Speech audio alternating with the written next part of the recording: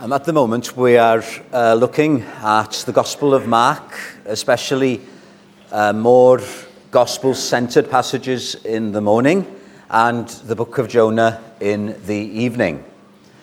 We're not going to do Jonah tonight, but Mark's Gospel, because a few Sundays ago we were in Mark chapter 11, where, if you remember, Jesus cursed the fig tree outside of Bethany, and his disciples were asking about it. And Jesus' answer, which we read tonight, was Mark 11:22, have faith in God. Now, in the mornings, we're going through Mark's Gospel, and we're not going through everything on purpose, because we're trying to concentrate on the more evangelistic passages. And I applied have faith in God at its most basic, which is we are to believe in Jesus Christ as our Saviour. But if we want to be specific with Jesus' statements in these verses about faith in God, he's not so much talking about saving faith, but about a special gift of faith which is linked to prayer. So the verse I want us to concentrate on tonight, so this is part of our series in Mark's Gospel, but I can't deal with it in the morning, and it's something that you rarely hear about these days, and yet it is so important, I dare not neglect it. So verse 24, therefore I say to you, this is what he means by have faith in God here now. Not just believe in Jesus Christ and be saved, but whatever things you ask when you pray, believe, there it is, that special faith, that you receive them and you will have them. Now, our forefathers would have called that not normal prayer, but a special prayer of faith. That's what I want to look at hopefully briefly tonight before we come to communion. The prayer of faith. And then in other parts of the Gospels you have more detail. So the Gospel of John, chapter 14.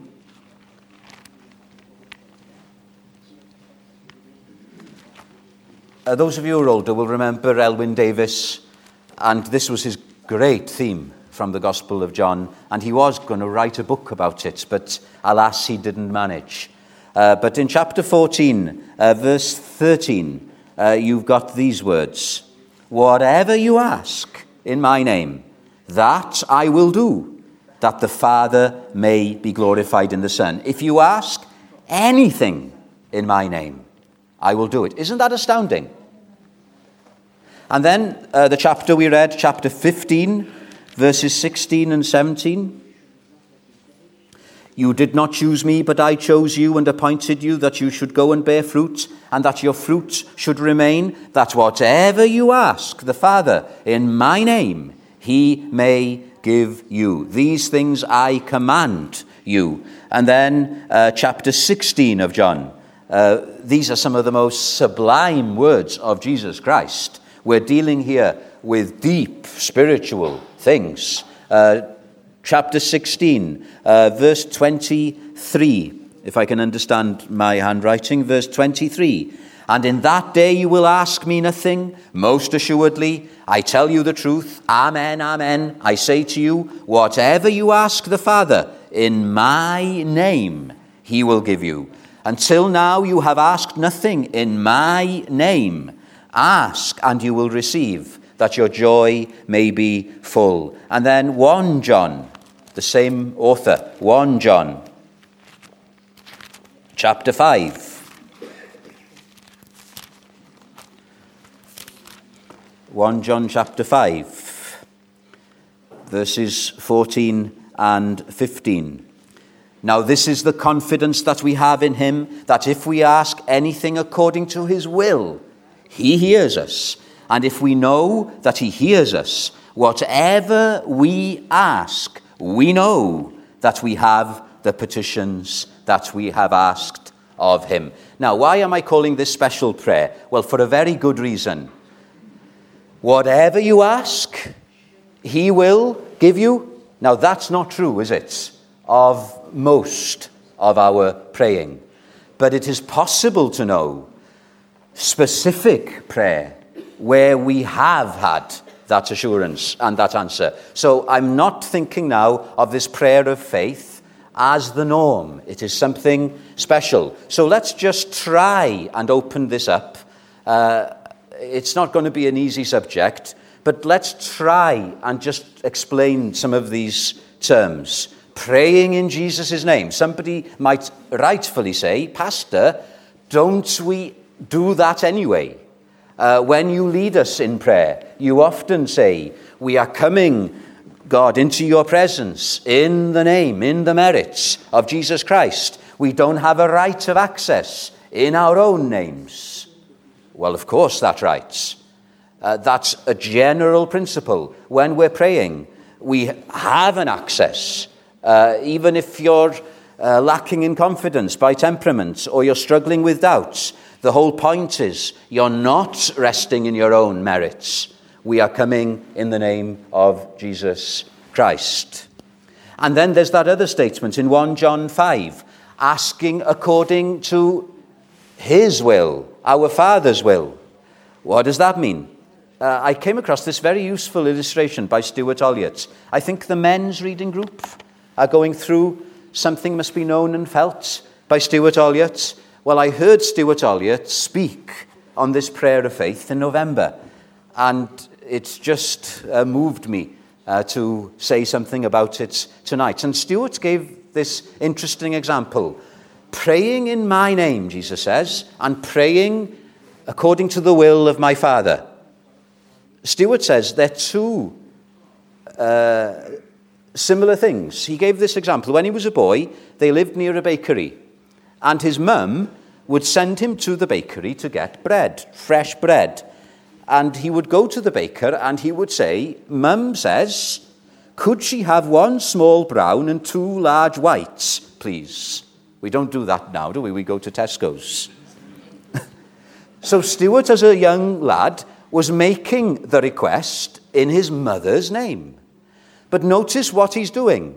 In using his mother's authority, my mum says, he's asking what his mum wants. He's asking according to his will. So there's a similarity, isn't there? When we pray in Jesus' name, it's not just trusting in his merits and not our own, but what we're really doing is trying to ask what Jesus or what our Heavenly Father would like us to ask for. And we know, don't we, that if we're praying according to the will of God, our prayers are to be guided by the Word of God. This is where we know what God is like. This is where we know what pleases God and what displeases him.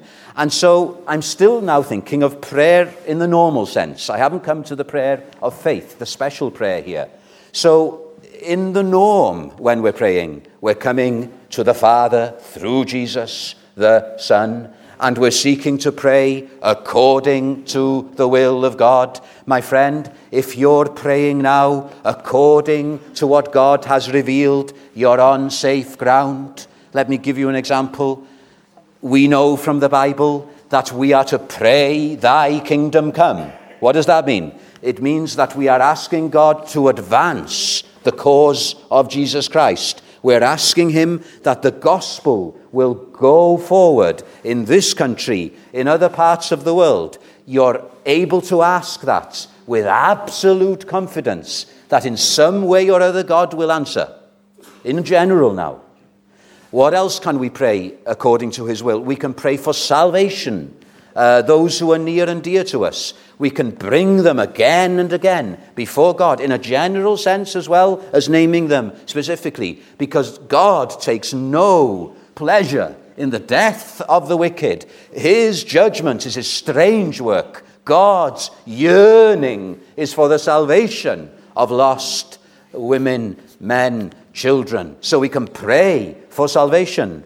Jesus said or prayed, thy word is truth. Sanctify them through thy word. So we're praying according to the will of God. If we're asking that the Lord would sanctify us, I don't recommend praying that because it means your life will get more difficult. But it's a good prayer. I do recommend it, but tongue-in-cheek, it's not an easy prayer. It's not an easy prayer.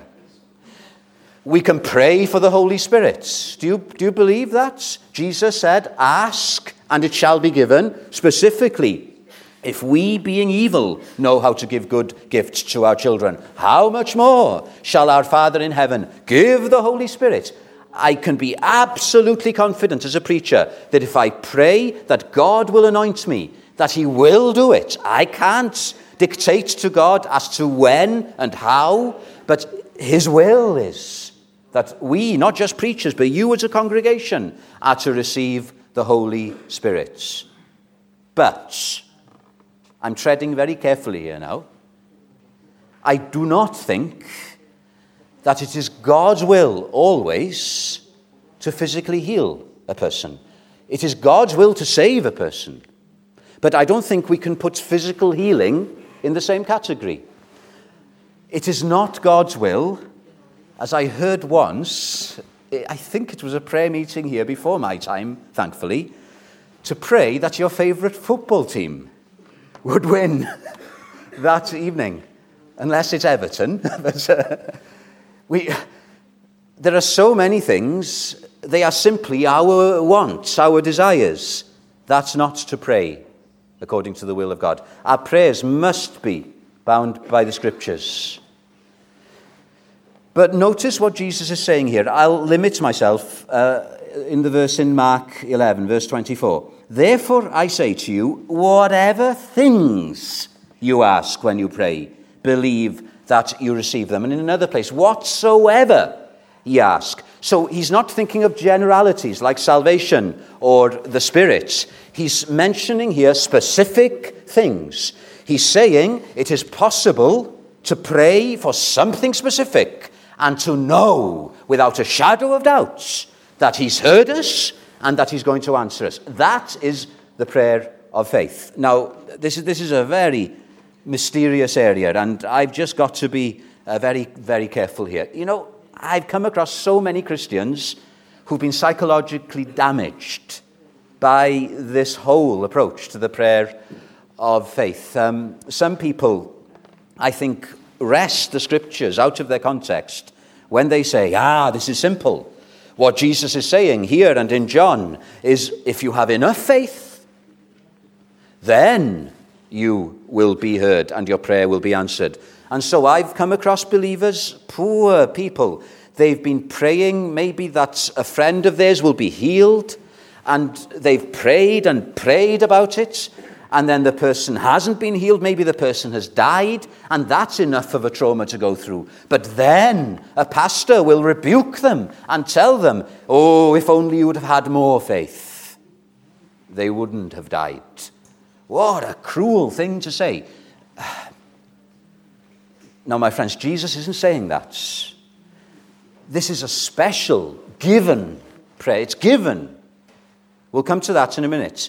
Neither, I think, is he saying, you've got to kind of psych yourself up, you know? You've got to kind of persuade yourself. What do they call it in psychology? Autosuggestion.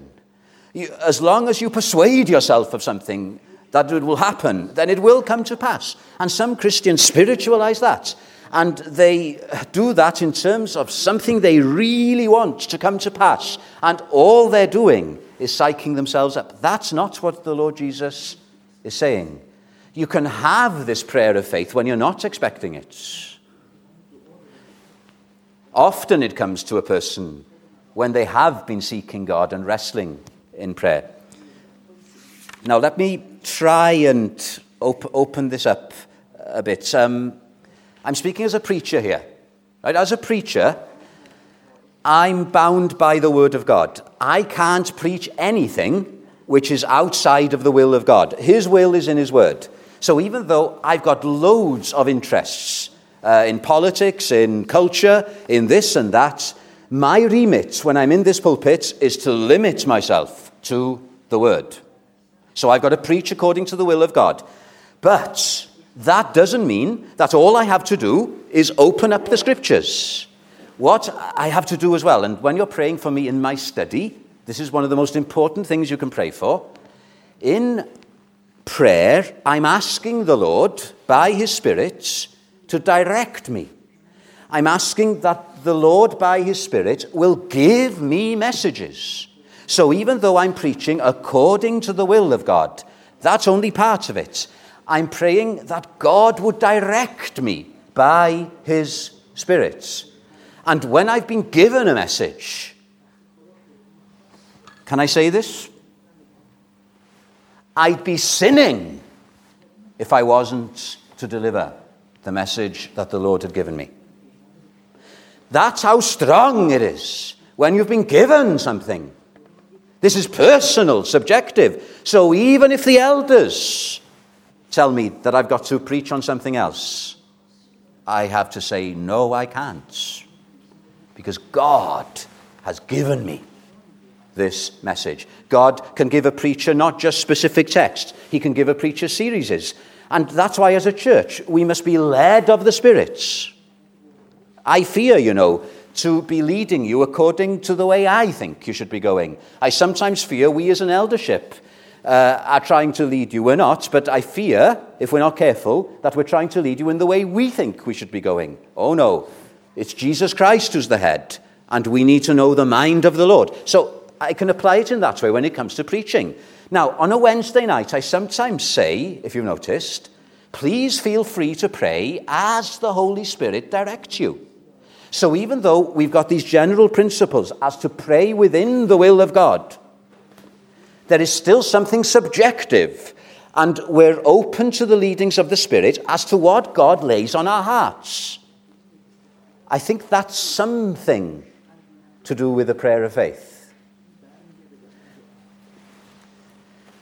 So, think of our missionaries. We've got many missionaries. What a privilege to have many overseas working for the Lord. You can't meaningfully pray for all of them. Well, you can if that's a special burden you've been given. But normally, God will lay a certain person on your hearts. So in a public meeting, you don't have to pray for everything that's been mentioned. You just pray, Lord, direct me as to what you want me to pray for if I am to pray out loud tonight. And then if he lays one person, one thing on your heart, you just pray that to be led by the Spirit. So we pray according to the will of God. This, in a general way, directs our prayers. But then we're looking to the Lord by his Spirit to direct us. But I still haven't come quite to this special prayer of faith yet. Because I think this special prayer of faith that the Lord Jesus is referring to in these verses is even more specific than that. Let's read him again. Therefore I say to you, whatever things you ask when you pray, it's not just being directed by the Spirit in terms of what we pray for, but there's an assurance given. Believe that you will receive them and you will have them. In other words, here is a person, I don't know, maybe they've been seeking God for something, and God, by his Spirit, lays something on their hearts, or maybe something has come out of the blue. I'm going to give you examples in a minute, just to solidify all of this. And this is what the prayer of faith is. It's been given, and the person knows, before the answer has occurred, that God has heard, and that it will be answered. Have you ever had that happen?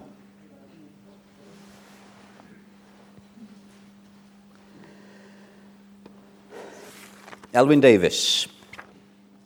We all know how we can persuade ourselves that he has heard us, particularly when we're praying for the restoration to health for ourselves or of others, and for similar serious matters, only for that not to be true. Rather than bring dishonor upon God's name and the Scriptures, it is better to be careful and to refrain from telling others about our expectation, other than close friends, until they have been fulfilled, then to bear witness to his glory. What do we mean? Let me give you a personal example. Please forgive me if you think I'm drawing attention to myself. When I was struggling with whether the Lord was calling me to this church, I really did not think that God was calling me here. I had this spiritual gut feeling that he was calling me, and I thought, don't be stupid. That can't be of the Lord. And the more I tried to fight against it, the more it would go away. So I wasn't trying to psych myself up. Ooh, maybe the Lord is calling you to Heath. I was trying to avoid it, but I couldn't avoid it. And I reached a stage, and I'm not saying this is the prayer of faith, but I'm trying just to get us to think here. I reached the stage where I had to say to the Lord, Lord, all right, I give up. I believe you are calling me to Heath.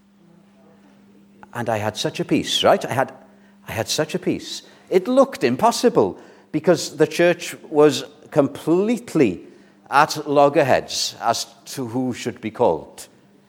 But while you were unsure, I was absolutely at peace. And I was so sure that I rang Graham Harrison, rightly or wrongly, the mediator, and I said, Mr. Harrison, I didn't say I think the Lord is calling me. I said, the Lord is calling me to be the pastor of Heath. And do you know what he said to me? He said, keep your own counsel. If it's of the Lord, it'll come to pass. That's what Elwyn Davis is saying. In our experience, maybe the Lord is laying something on your heart. Maybe, like me, you're not sure if it's of God. My friend, if it's of God, there's no torment. If it's of God, eventually yield to him and be at peace.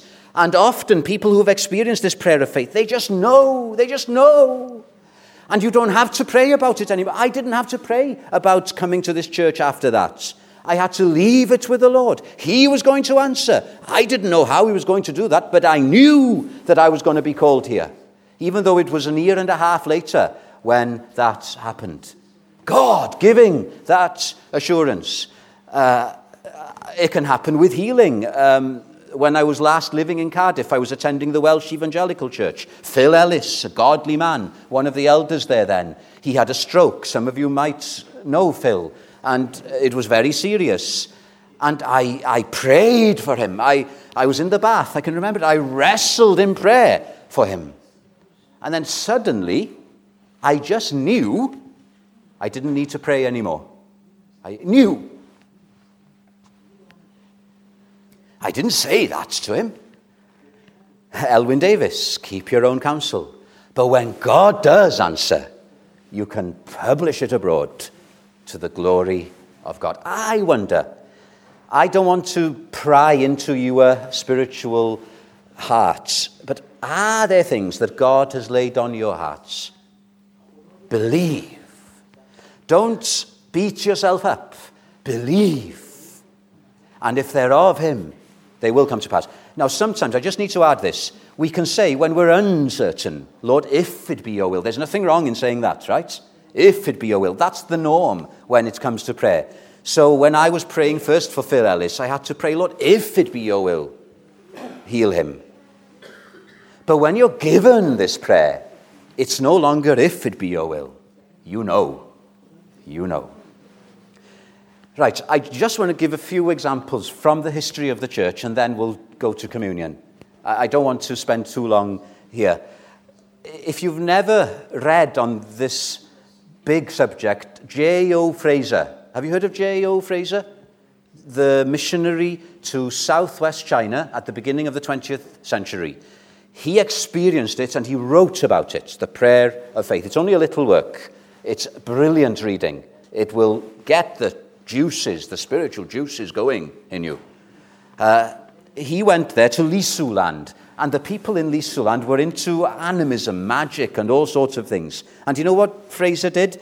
He didn't hold a conference as to how we're going to reach the Lisu. He didn't discuss communication techniques as to how we're going to get this gospel across to people who are into animism. He just spent time, I think it was many months, wrestling, before God, just seeking God's face, not knowing exactly what to pray for, just waiting on God. We're not very good at waiting on God, are we? We tend to plan, to decide, and then ask God's blessing afterwards, just to quell the guilty voice of conscience. But Fraser was doing it the right way round. He was first waiting before the Lord to know what God would have him to do. And this was 1915. This is what he wrote. God blessed 1916 to 18, hundreds, I think 600 Lisu people were saved. 600 Lisu. Imagine if 600 people were saved in this church. 600 people in a couple of years. 1916-18, that happened. 1915, he was given the prayer. Notice the time difference. Now, this is what he wrote. After much pressure, even agony in prayer for Lisu converts, I was enabled to break through into liberty and to pray the definite prayer of faith. This is a specific prayer for signal blessing among the Lisu, much peace and rest of soul after making the definite prayer, and almost ecstatic joy to think of the Lisu Christian families I'm going to get. And then after they were all converted, I believe it was January the 12th, 1915, I was definitely led to ask God for 600 Lisu. Some say your prayer has at last been answered. No, he says. I took the answer then, a few years before. And that's wonderful. That's wonderful. It wasn't just in faraway China. In this country, especially in times of revival, it's happened again and again. I haven't got time to give you many examples. I keep on mentioning Welsh revivals, don't I? So let me mention the Scottish revival. Kilsyth, 27th. Notice the definiteness, the date here. 27th of July, where are we? 1839. William Burns, who was to go as a missionary to China. He was only 24 years old. 24 years old. Howell George is 26 years old. I think he's the youngest to have stood here. W.C. Burns was 24 years old, right? And there were 10,000 people. I don't know if it was communion meetings. Now, many were saved. Many were saved. And this is what happened before the revival broke. I have heard, he said, that some of the people of God, this is not a minister, this is normal Christian people, like you and me, although I am a minister as well, these normal people of God in Kilsyth, who'd been longing and wrestling for a time of refreshing from the Lord's presence, they had much of the previous nights been travailing in birth for souls, and they came to the meeting where he was preaching, not only with the hope, but with the certain anticipation of God's glorious appearing. They knew that they'd been heard even before God came down. Isn't that wonderful? Given prayer, an assurance, and you don't have to pray anymore. You just leave it with the Lord. If you think this is only something that happens in revivals and for missionaries, not on a personal level, can I mention quite a character, quite a curmudgeonly character, C.T. Studd. C.T. Studd, you've all heard of C.T. Studd. Young people, have you heard of C.T. Studd? He was a difficult man, but he was a man of God. He was in China at the end of the 19th century, and they were short of money, him and his wife, Mr. and Mrs. Studd. So what did they do about it? They took it to the Lord in prayer. Now, this is encouraging. After 20 minutes praying, that's not long, is it? 20 minutes, they knew, both of them at the same time, that the prayer had been heard and that they didn't need to pray anymore. They were in a very remote part of China, so the postman didn't come till 2 weeks after they prayed. 2 weeks!